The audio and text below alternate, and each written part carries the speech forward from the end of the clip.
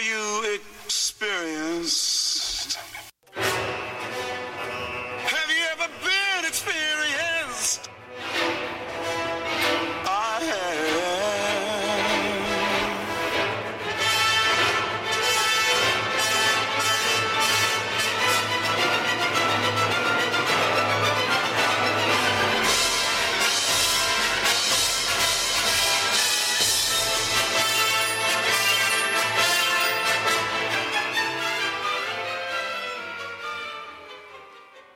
And we're back with another episode of the Anarchist Experience, episode 394, aka Year 8, Week 22, coming at you this week. As always, I'm your host, Mr. Richie Rich, and doing a solo show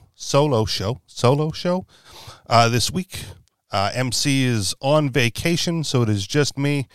Easier to set it up that way. And he might be doing a few of the future shows from vacation. However, not going to hold him to it. So for this week and possibly the next 2 weeks following this, it'll likely be just me. And if you don't like the solo shows, well, too bad, because that's what you're getting. Personally, I don't like them either. It's easier to have a conversation with people, which is why when I do this thing solo, it ends up being just another episode of Richie Rich Reads the News. So typically we come to the table, we have things that we want to talk about for the week, and then we get to the headlines if need be, right? Like I keep those towards the very end just to see what's necessary, filler, if you will. But when I do the show alone, it's all fucking filler and maybe a little bit of commentary from myself, depending on how I feel as we go through these articles. So I've got at least 4 articles lined up for Richie Rich Reads the News. And let me give you those headlines, and then we'll get into it. Headline, think twice before calling the cops. The deadly cost of police welfare checks. Headline, California entrepreneur who was fined $1,000 for drawing informal maps without a license takes regulatory board to court. Headline, myth versus ideology, why free market thinking is non-ideological. And finally, for the basics, headline, don't believe the people blaming crime on defunded police. And then I have more lined up if and when we need to get to those. So let's just start off right off the bat here. Think twice before calling the cops. The deadly cost of police welfare checks. And if anyone knows already, you've heard me on this podcast, on Free Talk Live perhaps, not a big fan of the police at all. So I got 2 anti-5-0 stories for my section of Richie Rich Reads the News. This should have never happened. We shouldn't be living in a society where you call for help and be killed. Mother of Damian Daniels, who was shot by police during a wellness check. Think twice before you call the cops to carry out a welfare check on a loved one, especially if you value that person's life, particularly if the person is disabled, mentally ill, elderly, autistic, hearing impaired, suffering from dementia, or might have a condition that hinders their ability to understand, communicate, or immediately comply with an order. According to an investigation by the Washington Post, cops sent out on welfare checks ended up shooting or killing the very people they were supposed to assist in at least 178 cases over the course of 3 years. So real quick, interjecting, do the math there. 52 weeks in a year, 3 years, 156 weeks. That's more than one welfare check victim per week over the course of 3 years. So every week, someone went, oh man, something's wrong with my loved one, asked the cops to check on them, and then they were dead. Tatiana Jefferson was neither disabled, mentally ill, elderly, autistic, hearing impaired, suffering from dementia. The 28-year-old Fort Worth resident was merely awake at 2:30 a.m. playing video games with her 8-year-old nephew in a house with its lights on and the front door open. A neighbor, noticing the lights and open door, asked police to do a welfare check on the household. Instead of announcing themselves at the front door, police crept quietly around the house. Hearing noises outside, Jefferson approached her bedroom window to investigate. Seeing Jefferson through the window, police yelled, "Put your hands up! Show me your hands!" Within seconds of issuing the order and without identifying themselves, police fired a single shot. Jefferson died on the scene. Tatiana Jefferson's death is yet one more grim statistic to add to the growing list of Americans, unarmed, impaired, or experiencing a mental health crisis, who have been killed by police, trained in the worst-case scenario, and thus ready to shoot first and ask questions later. The officer who fired the shot claimed he did so because he perceived a threat. Be warned, to the armed agents of the American police state, we are all potential threats. At a time when growing numbers of unarmed people have been shot and killed for just standing a certain way or moving a certain way or holding something, anything, that police could misinterpret to be a gun or igniting some trigger-centric fear in a police officer's mind that has nothing to do with an actual threat to their safety, even the most benign encounters with police can have fatal consequences. For those undergoing a mental health crisis or with the special needs whose disabilities may not be immediately apparent, the dangers posed by these so-called wellness checks are even greater. For example, Walter Wallace Jr., a troubled 27-year-old black man with a criminal history and mental health issues, died in a hail of bullets fired by two police officers who clearly had not been adequately trained in how to de-escalate encounters with special needs individuals. Wallace wasn't unarmed. He was reportedly holding a knife when police confronted him. Yet neither cop attempted to use non-lethal weapons on Wallace, who appeared to be in the midst of a mental health crisis. In fact, neither cop even possessed a taser. Wallace, fired upon 14 times, was pronounced dead at the hospital. Gay Plack, a 57-year-old Virginia woman with bipolar disorder, was killed after two police officers sent to do a welfare check on her entered her home uninvited, wandered through the house shouting her name, kicked open her locked bedroom door, discovered the terrified woman hiding in a dark bathroom and wielding a small axe, and 4 seconds later, shot her in the stomach. 4 seconds! That's all the time it took for the two police officers assigned to check on Plack to decide to use lethal force against her. Both cops opened fire on the woman. Rather than using non-lethal options, one cop had a taser, which he made no attempt to use, or attempting to de-escalate the situation. The police chief defended his officers' actions, claiming they had no other option but to shoot the 5-foot, 4-inch woman with carpal tunnel syndrome who had to quit her job at a framing shop because her hands was too weak to use a machine that cut the mats.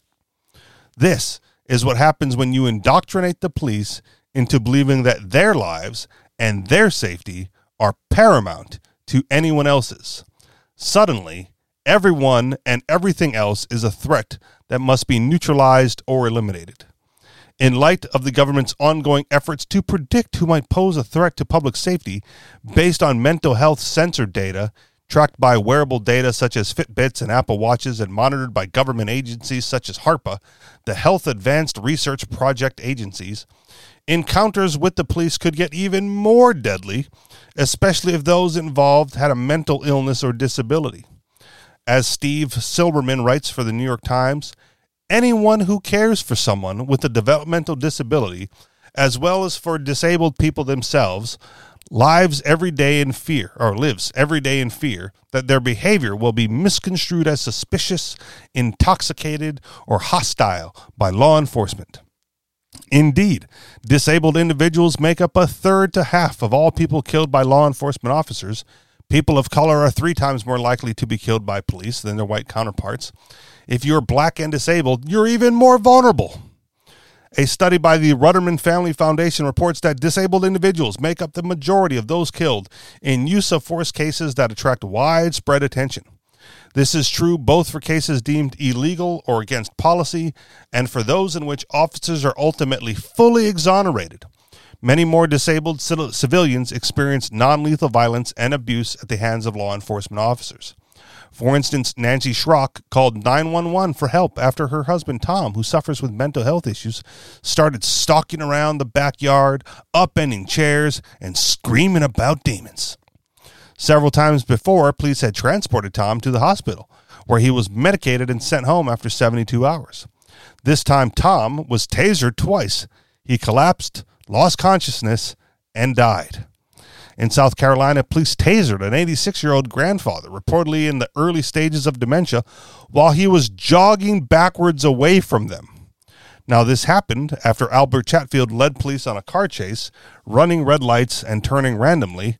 However, at the points that police chose to shock the old man with electric charges, he was out of the car, on his feet, and outnumbered by police officers much younger than him. In Georgia, campus police shot and killed a 21-year-old student who was suffering from a mental health crisis. Scout Schultz was shot through the heart by campus police when he approached the four of them late one night while holding a pocket knife, shouting, "Shoot me!" Although police may have feared for their lives, the blade was still in its closed position.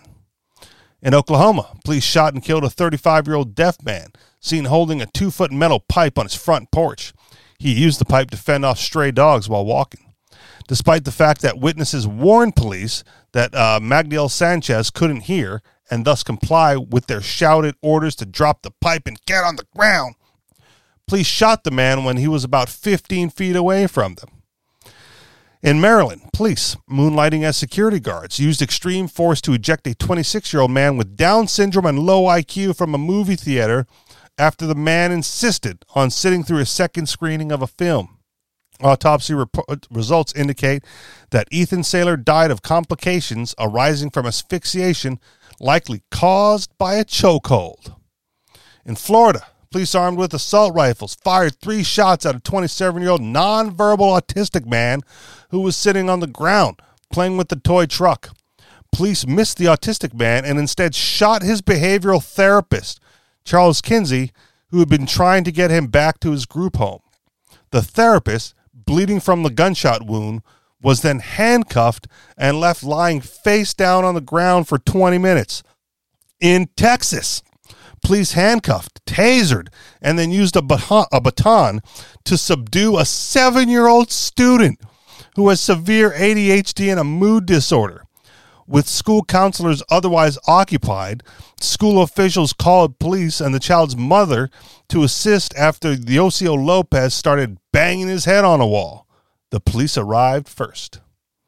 In New Mexico, police tasered, then opened fire on a 38-year-old homeless man who suffered from schizophrenia, all in an attempt to get James Boyd to leave a makeshift campsite. Boyd's death provoked a wave of protest over heavy-handed law enforcement tactics. In Ohio, police forcefully subdued a 37-year-old bipolar woman wearing only a nightgown in near-freezing temperatures who was neither armed, violent, intoxicated, nor suspected of criminal activity. After being slammed onto the sidewalk, handcuffed, and left unconscious on the streets, Tanisha Anderson died as a result of being restrained in a prone position. And in North Carolina, a state trooper shot and killed a 29-year-old deaf motorist after he failed to pull over during a traffic stop. Daniel K. Harris was shot after exiting his car, allegedly because the trooper feared he might be reaching for a weapon. These cases and hundreds, if not thousands more, that go undocumented every year speak to the crisis in policing when it comes to law enforcement's failure to adequately assess, de-escalate, and manage encounters with special needs or disabled individuals. While the research is relatively scant, what has been happening is telling. Over the course of 6 months, police shot and killed someone who was in a mental health crisis every 36 hours. Among 124 police killings analyzed by the Washington Post, in which mental illness appeared to be a factor, they were overwhelmingly men, more than half of them white. 9 in 10 were armed with some kind of weapon, and most died close to home. But there was also a distinction, reports the Post. Quote, "This group was more likely to wield a weapon less lethal than a fire axe. 6 had a toy gun, 3 in 10 carried a blade, such as a knife or machete, weapons that rarely proved deadly to police officers. According to data maintained by the FBI and other organizations, only 3 officers have been killed with an edged weapon in the past decade. Nearly a dozen of the mentally distraught people killed were military veterans, many of them suffering from post-traumatic stress disorder as a result of their service, according to police and family members. Another was a former California Highway Patrol officer who had been forced into retirement after enduring a severe beating during a traffic stop that left him suffering from depression and PTSD. And in 45 cases, police were called to help someone get medical treatment or after the person had tried and failed to get treatment on his own. Unquote. The U.S. Supreme Court, as might be expected, has thus far continued to immunize police against charges of wrongdoing when it comes to use of force against those with mental illness. In a 2015 ruling, the court declared that police could not be sued for forcing their way into a mentally ill woman's room at a group home and shooting her 5 times when she advanced on them with a knife. The justices did not address whether police must take special precautions when arresting mentally ill individuals. The Americans with Disabilities Act requires reasonable accommodations for people with mental illness, which in this case might have been a less confrontational tactics. Where does this leave us? For starters, we need better police training across the board, but especially when it comes to de-escalation tactics and crisis intervention.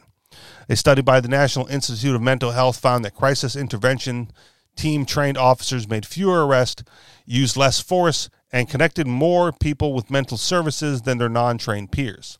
As the Washington Post points out, quote, although new recruits typically spend 60 hours learning to handle a gun, according to a recent survey by the Police Executive Research Forum, they receive only 8 hours of training to de-escalate tense situations and 8 hours learning strategies for handling the mentally ill.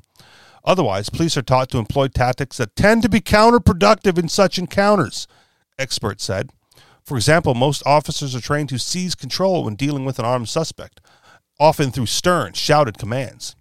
But yelling and pointing a gun is like pouring gasoline on a fire when you do that with the mentally ill, said Ron Honberg, police director with the National Alliance on Mental Illness. Unquote. Second, police need to learn how to slow confrontations down instead of ramping up the tension and the noise. In Maryland, police recruits are now required to take a 4-hour course in which they learn de-escalation tactics for dealing with disabled individuals.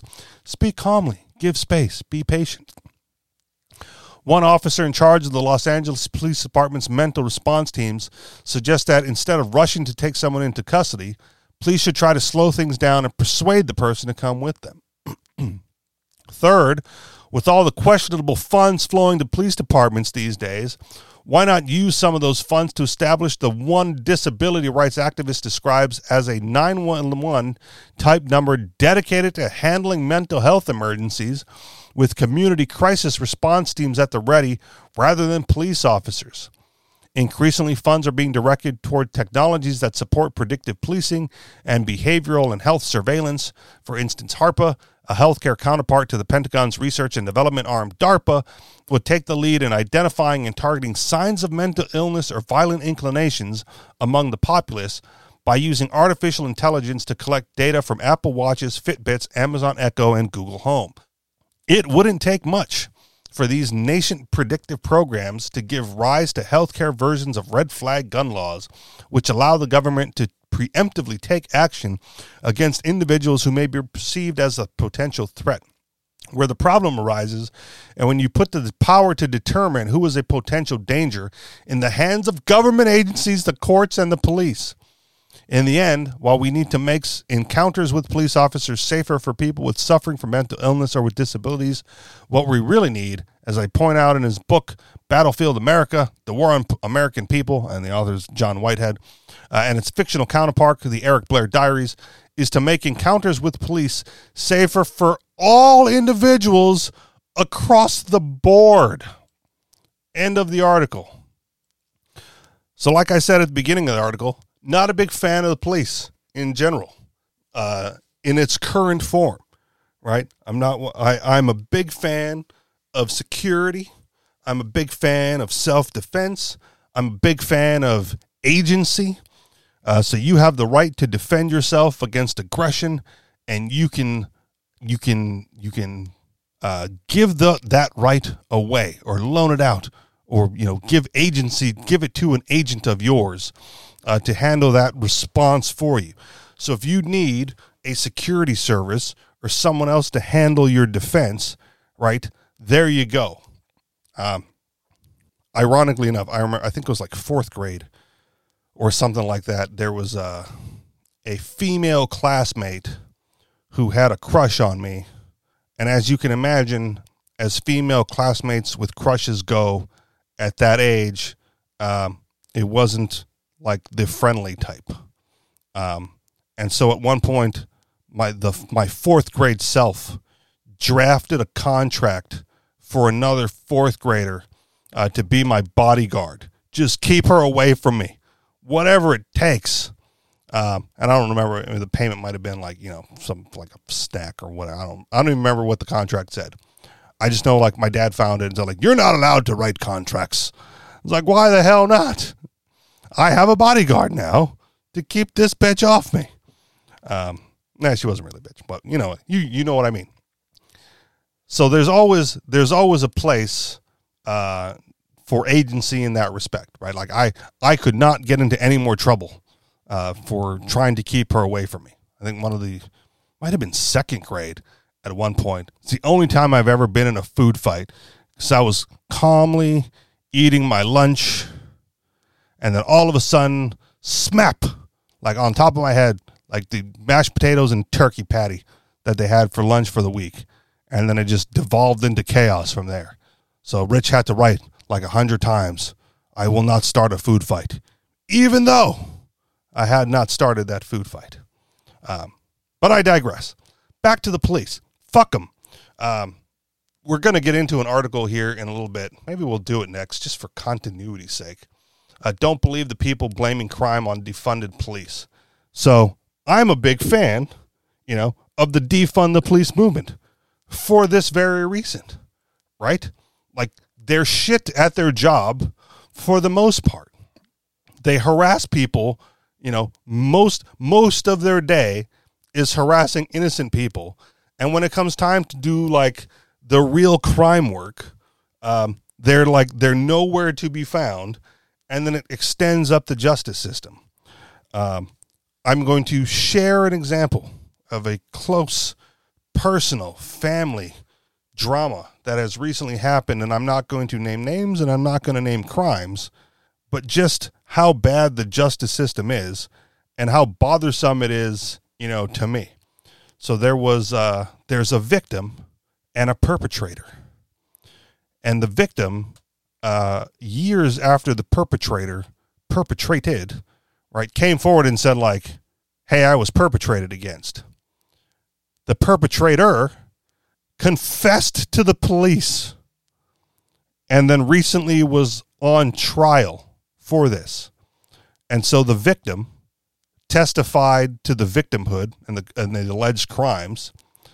There was a confession on file, and the police testified to having received the confession of this aggressor and perpetrator. And the justice system, by way of jury, let the perpetrator go.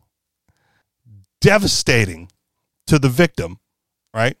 And part of the reason I'm known about this and it's fresh in my mind is because allegedly the perpetrator tried to use myself as his probable cause, right? Like, it may not have been me because it may have been Rich or this other guy that was, known to be around the area of the crime. And so it was let off. And so I'm feeling bad because this is a close personal family situation. And yet, as an anarchist, I am not surprised by this. The justice system is terrible. Of course the perpetrator got off, because that's what this justice system does. It harasses innocent people on a daily basis.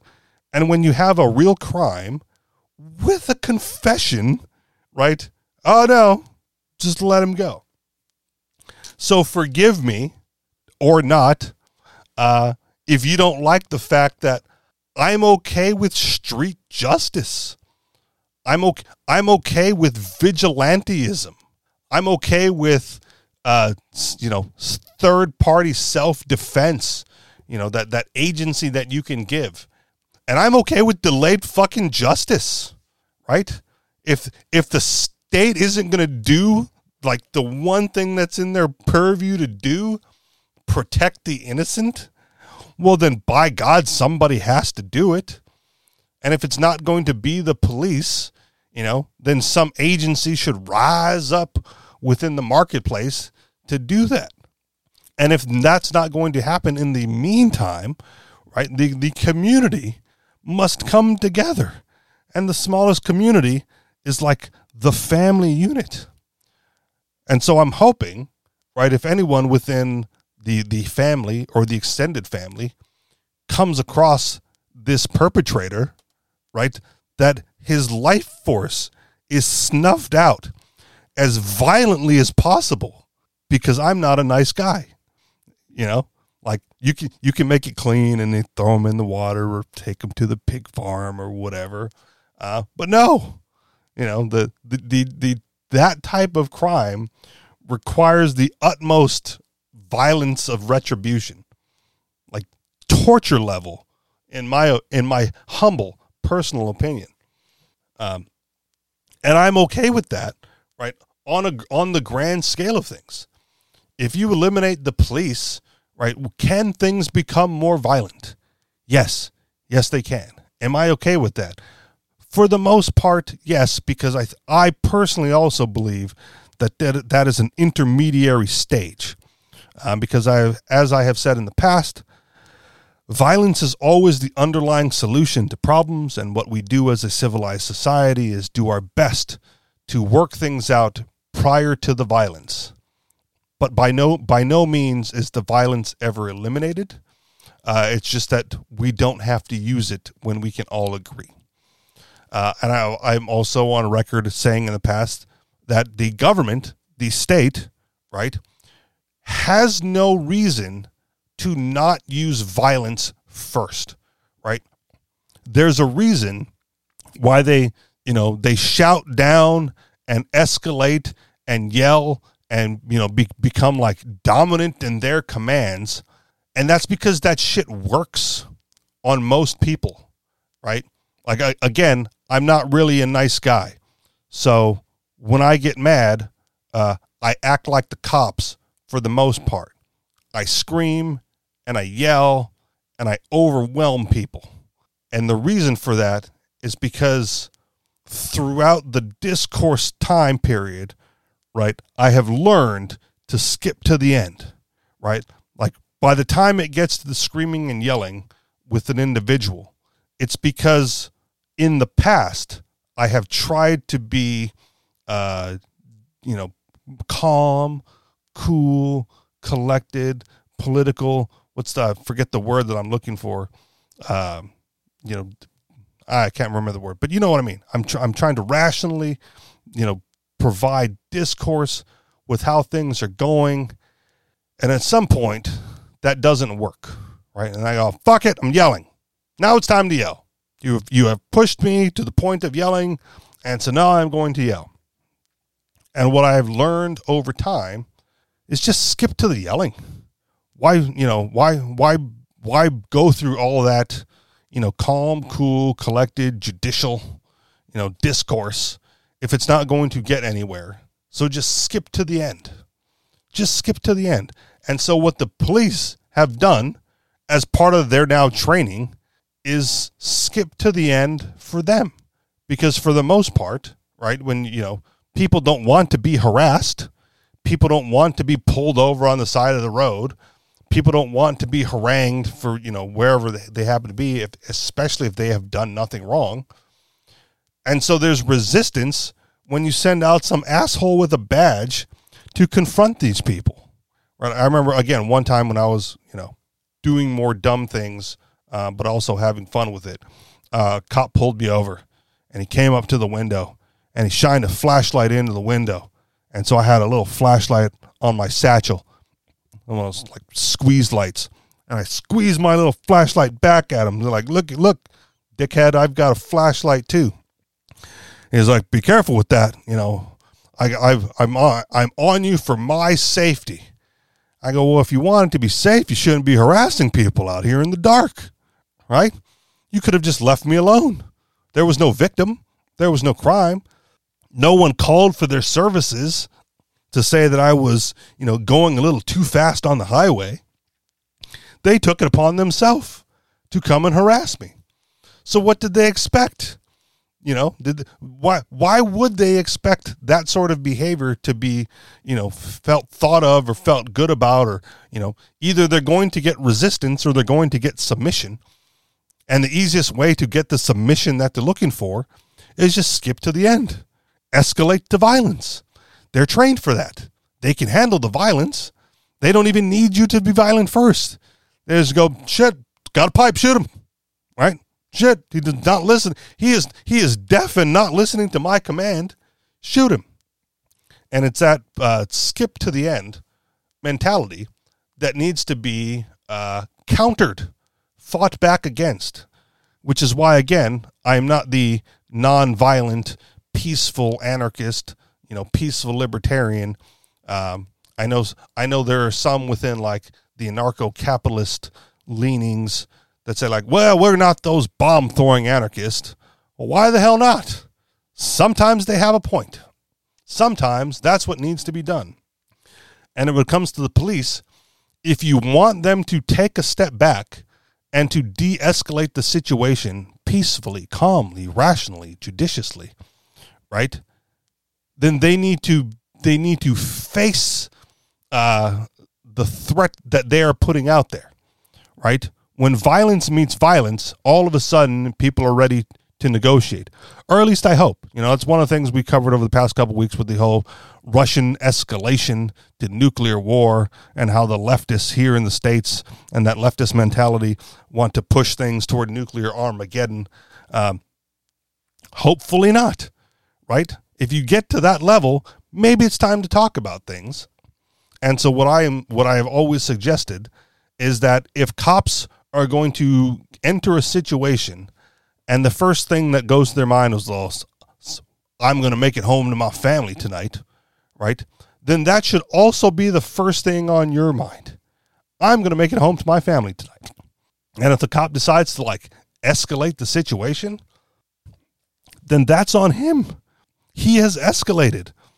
And then you, average citizen, right, should be allowed to retaliate, and with extreme prejudice, right? If the cops are banging on your door or entering your home, right, for a welfare check, not identifying themselves as police, not being cool, calm, collected, or whatever, without a warrant, just entered the home, right?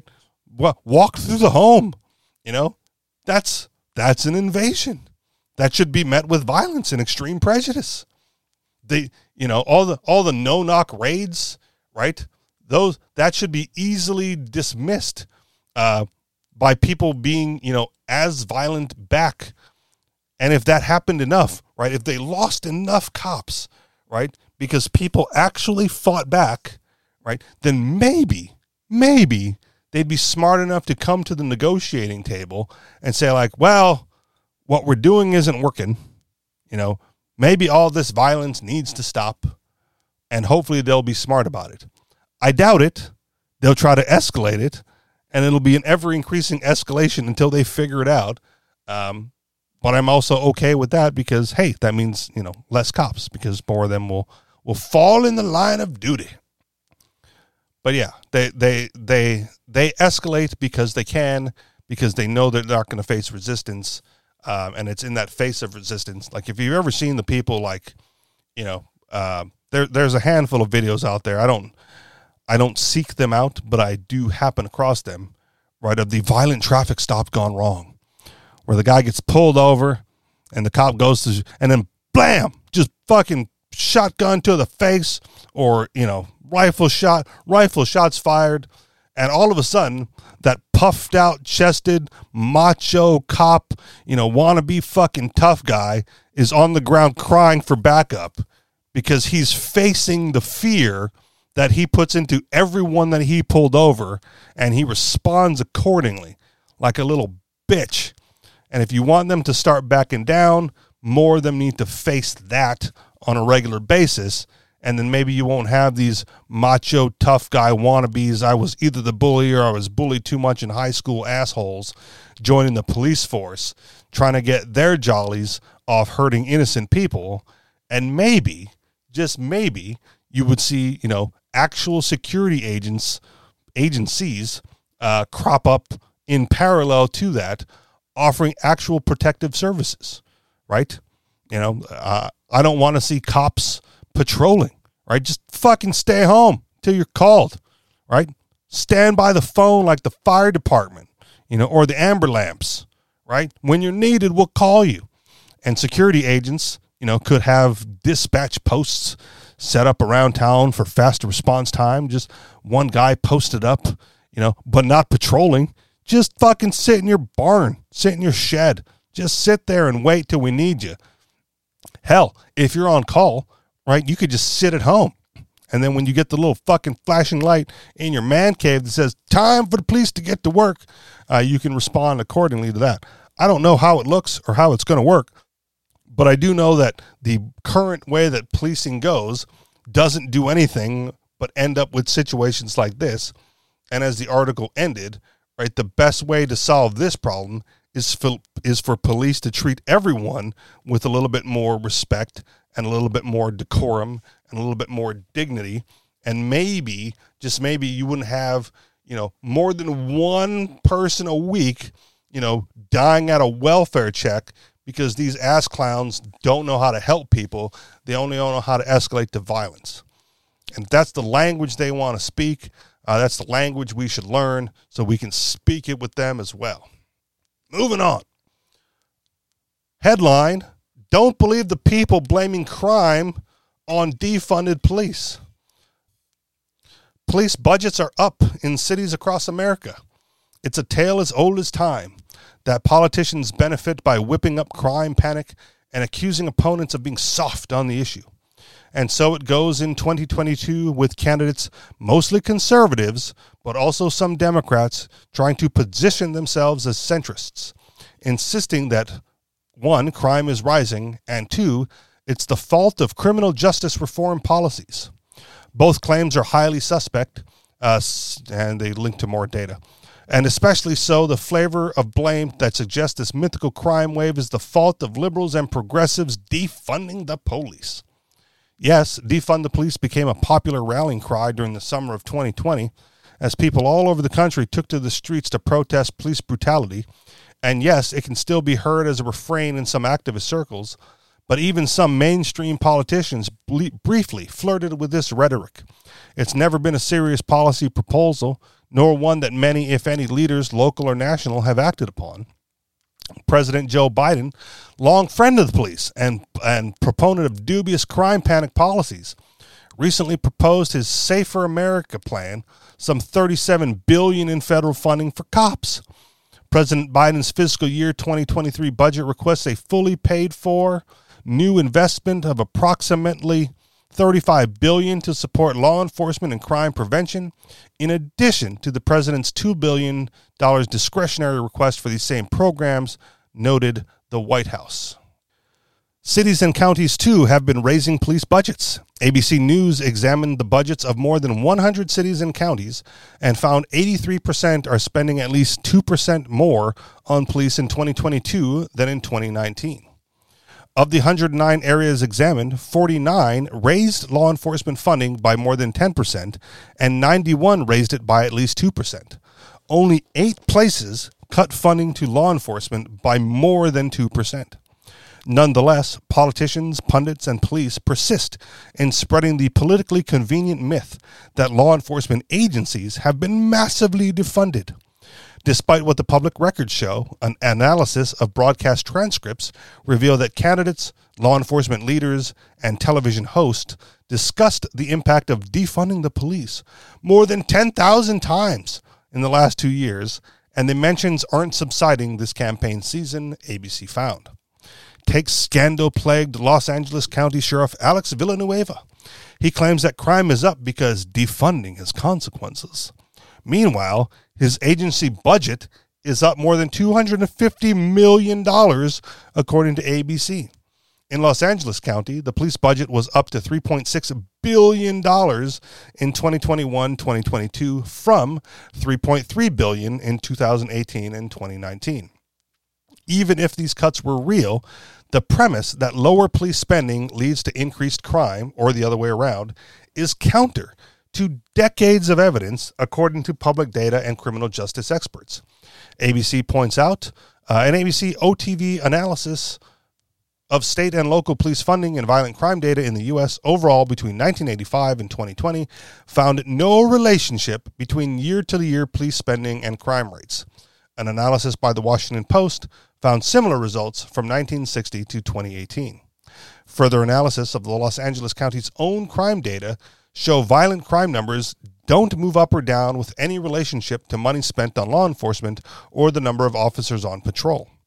But lately, budget cuts are resolutely not the case in many places. In Chicago, the police budget was $1.9 billion in 2021-2022, up from $1.7 billion in 2018-2019. In Phoenix, the police budget in 2021-2022 was $786.7 million, up from $687.8 million in 2018-2019. And even in places where there have been some drops, the budgets are still massive.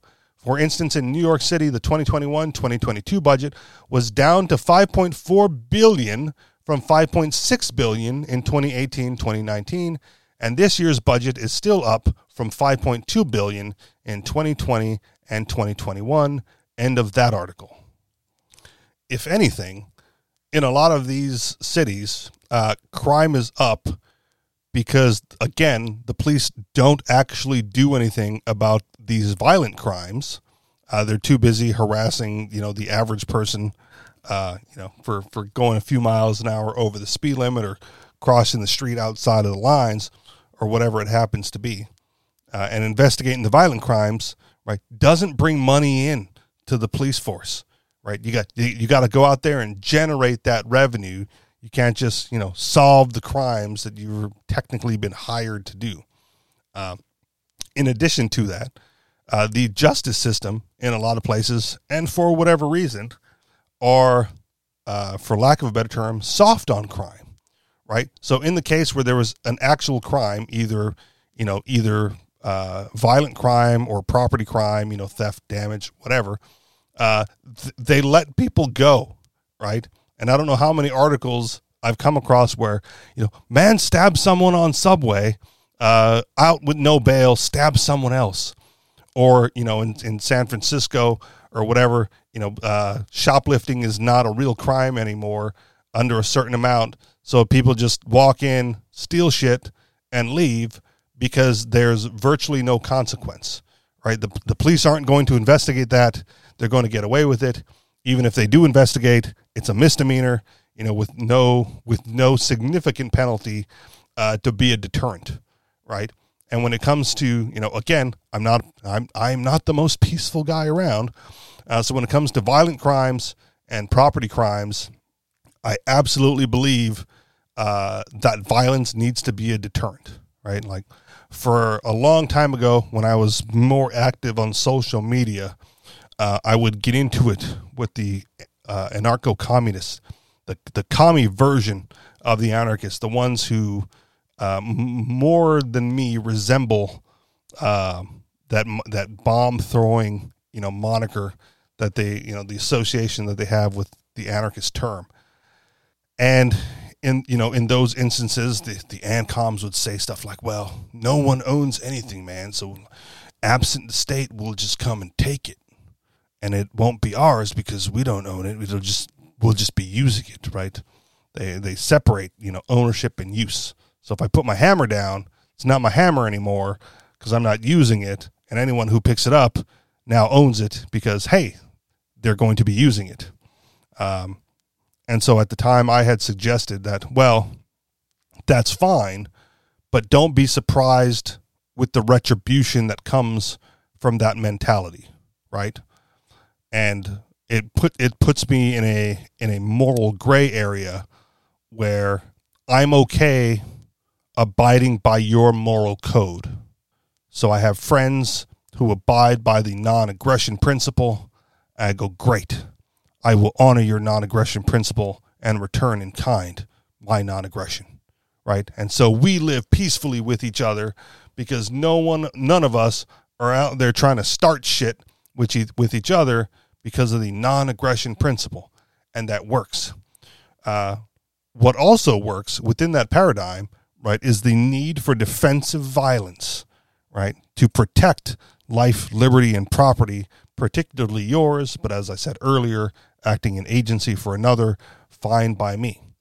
And so if someone thinks that it's okay morally, ethically, to steal your things or to harm you physically, right, then doing so to them aggressively if needed is fully within their operational paradigm and should be taken advantage of, because that makes them less of a threat to you, right? If someone says like, oh no, it's cool if you go into someone's house and stab them in the throat in the middle of the night, that's perfectly fine in my world, right? Then the first thing that should happen is we should all break into that dude's house and stab him in the neck in the middle of the night, because that's okay in his world, and now no one else is at a threat of him coming into their house and stabbing them in the neck. And some followers of the non-aggression principle may claim that that's an act of aggression, and I go, fine, you may be right. However, I still think you could justify it under self-defense, because that person who said those things has already levied a credible threat, right? You can already assume that they're okay breaking into the house in the middle of the night and stabbing you, and why would you want to wait for that to happen, right? Why wait for that opportunity? It's like, well, I watched a self-defense video. He said, like, before the first punch is thrown, you were already in a fight, right? So if you find yourself in a fight, it's okay to throw the first punch, right? You don't have to get hit in order to start defending yourself. So why wait, right? If someone's standing in your way and you've asked them to move politely, right? Because this is a peaceful society. Excuse me, sir, I would like to get by. And they go, no, bitch, I'm not letting you through, right? You are already in an altercation, right? The fight has started. So drop that dude as swiftly, as hard as possible. And I don't even care if you take liberties with them afterwards, because that's a dick, but you're already, so swing first.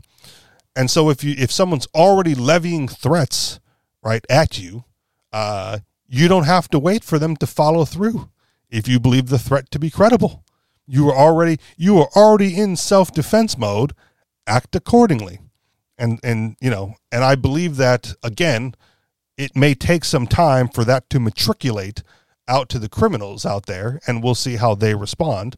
But if it's their best interest to self-preserve, and if they know that they can walk into a Walgreens, pocket some shit, and are going to get like 2 steps out of the sidewalk before they get smashed, right? Maybe they stop shoplifting for a little while, right? If the dude on stabbing people on the subway, this in New York, of course, and New York would have to relax the gun laws, or people would have to ignore the gun laws. If the dude stabbing folks on the New York subway, right, feared getting shot, right, by everyone he attempted to stab, because everyone may be carrying a firearm at that point in time, maybe he stabs less people, or attempts to, because as soon as he pulls the knife out and raises it to harm someone, right, everyone caps his ass real quick, in a hurry, with no regret and no remorse and no care, right? Like that in my world, that is the appropriate response to any sort of violent behavior, right? You want to bring the violence, we can end the violence as quickly and easily as possible. If you want to talk about it, hey, we can talk about it, but you got to put the knife down first, right? Or put the stuff back on the shelf, right? But the moment you decide to disrespect people or property or possessions or whatever you want to call it, then there ought to be some repercussions to that. And you don't need the police. You don't need a $5.6 billion funded police force to do that. You can leave it up to the citizenry, and those citizens who feel incapable of doing that on their own, right, are free to hire someone out in agency to do it for them and let the free market of security services rise up in its place. And then you have voluntarily funded security forces instead of police who bitch about being defunded, even though they're getting more than ever, who don't do anything unless they're getting paid. And by that, I mean, they don't investigate the violent crimes. They go more after the revenue generating stuffs, that they, writing tickets as opposed to investigating the violent crimes, because they always get paid through tax dollars. Just want to make that clear. They don't do anything unless they're getting those, revenue generating endeavors in. And so they ought to be defunded. They ought to be defunded. And if we have to go through that, that growing pains period of time where we all figure out how to live peacefully with each other. And I think in a lot of places that won't even be a problem. Like smaller towns, whatever, the whole police force is fired, all three of them. And it doesn't devolve into crime, or anarchy, unfortunately. But in smaller places it works. In larger places you might have a little bit more difficult of a time, because in those bigger places, San Francisco, Chicago, New York, the criminal element is already well established there, right? The citizenry has been disarmed for so long that the criminal element does as they please for the most part, and there's going to be a period of readjustment as those folks get put back into check by the citizens that they have been harassing and harming and victimizing for as long as they have, because the police won't do anything about it, even though they got the billions of dollars in funding to do something. Moving on. All right, let's transition away from the police. This from Mises.org, Myth versus Ideology, Why Free Market Thinking is Non-Ideological, from, again, Mises.org. And I pulled this one knowing that it was going to be a solo show, because a lot of times these thought-provoking, intellectual endeavors don't usually make the cut because they tend to be a little bit longer than current events. So I try to save these up a little bit when I can, and when I have to do these solo shows, I pull them out of the old pocket to get them on the record. So now that I'm done ranting, let's do a little bit of thinking. Myth versus ideology. I'll begin with a provocative thesis. Socialism is ideological, and free market thinking, while involving myth, is non-ideological. I will show why socialism is ideological and why free market thinking involves myth, but is non-ideological by defining the terms myth and ideology and distinguishing them from each other. The term myth has several connotations. The most common connotation today is that myth represents false belief. Thus, we may see use for the term myth in which some myth or other is figured as something to be debunked. We can point to hundreds of titles in which the word myth signifies a belief that is mistaken and which the article or book aims to overthrow with evidence and reasoning. When entering the myth of into the search field on Amazon.com, for example, titles begin with phrases are suggested, including The Myth of Normal by Gaber Mate, The Myth of the American Inequality by Phil Graham, Robert Eklund et al., The Myth of Closure by Pauline Boss, and so on.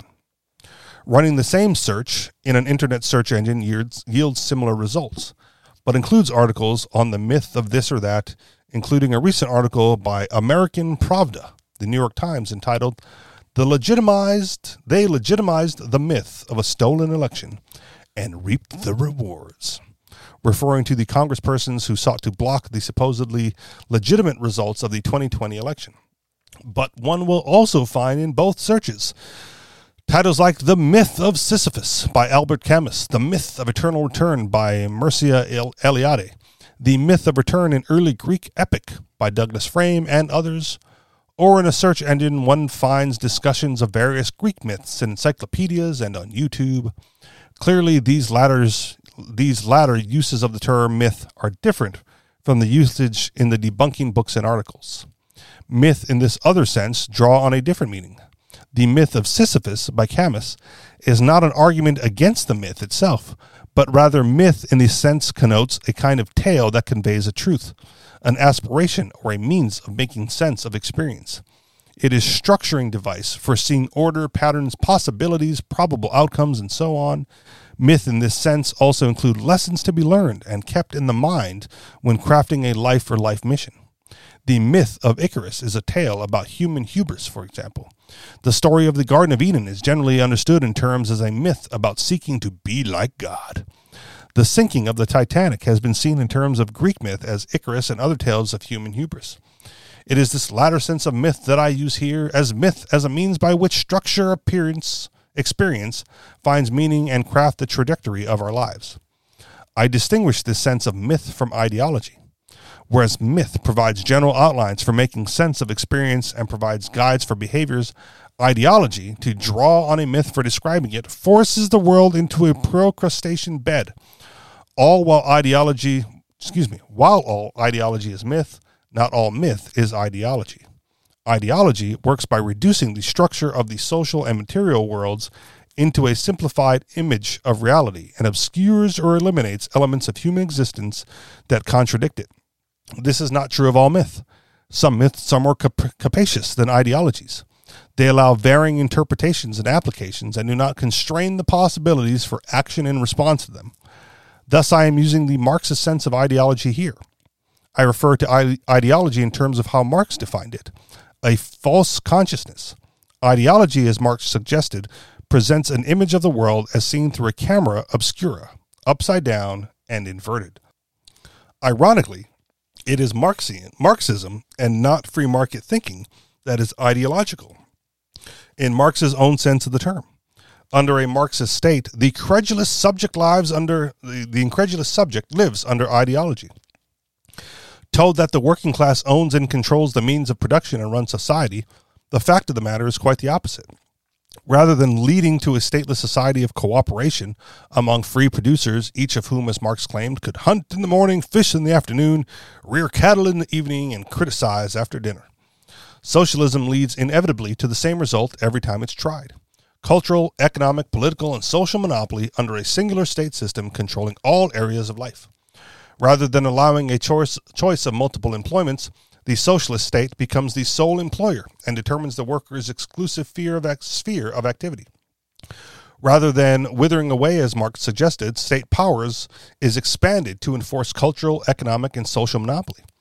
Rather than politics disappearing, as alleged, an official socialist communist party monopolizes state power so that the system is unchallenged in other spheres. Instead of disappearing, the state remains, necessary for enforcing socialist monopolies, and it uses all the means necessary to do so, including terror. Terror is not optional, but rather, as even Marx himself admitted, inevitable.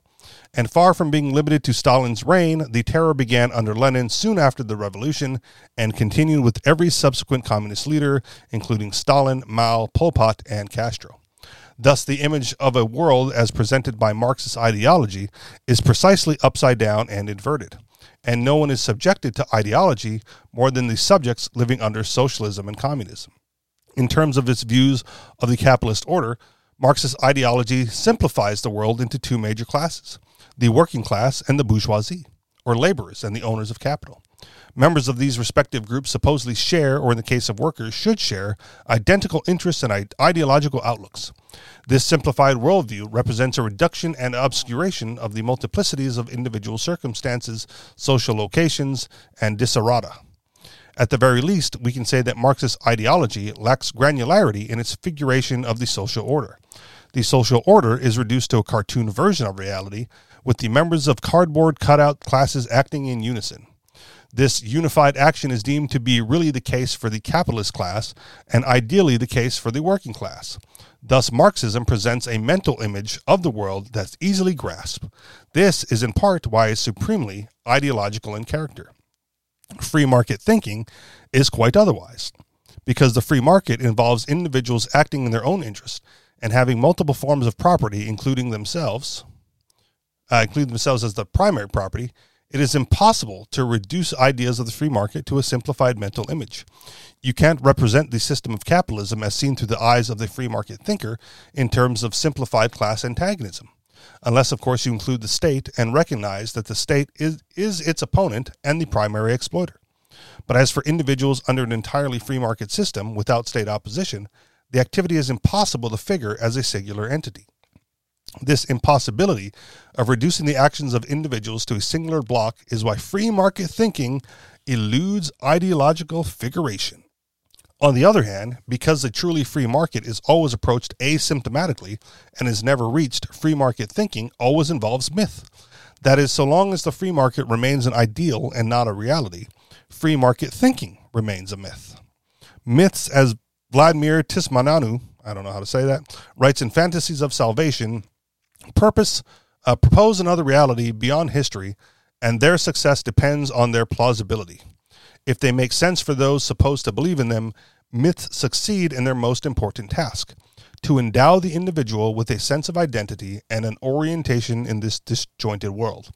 Free market thinking involves myth because the free market under the state remains aspirational, but it eludes ideology because it does not aim to introduce constraints on individuals other than their acknowledgement of property rights.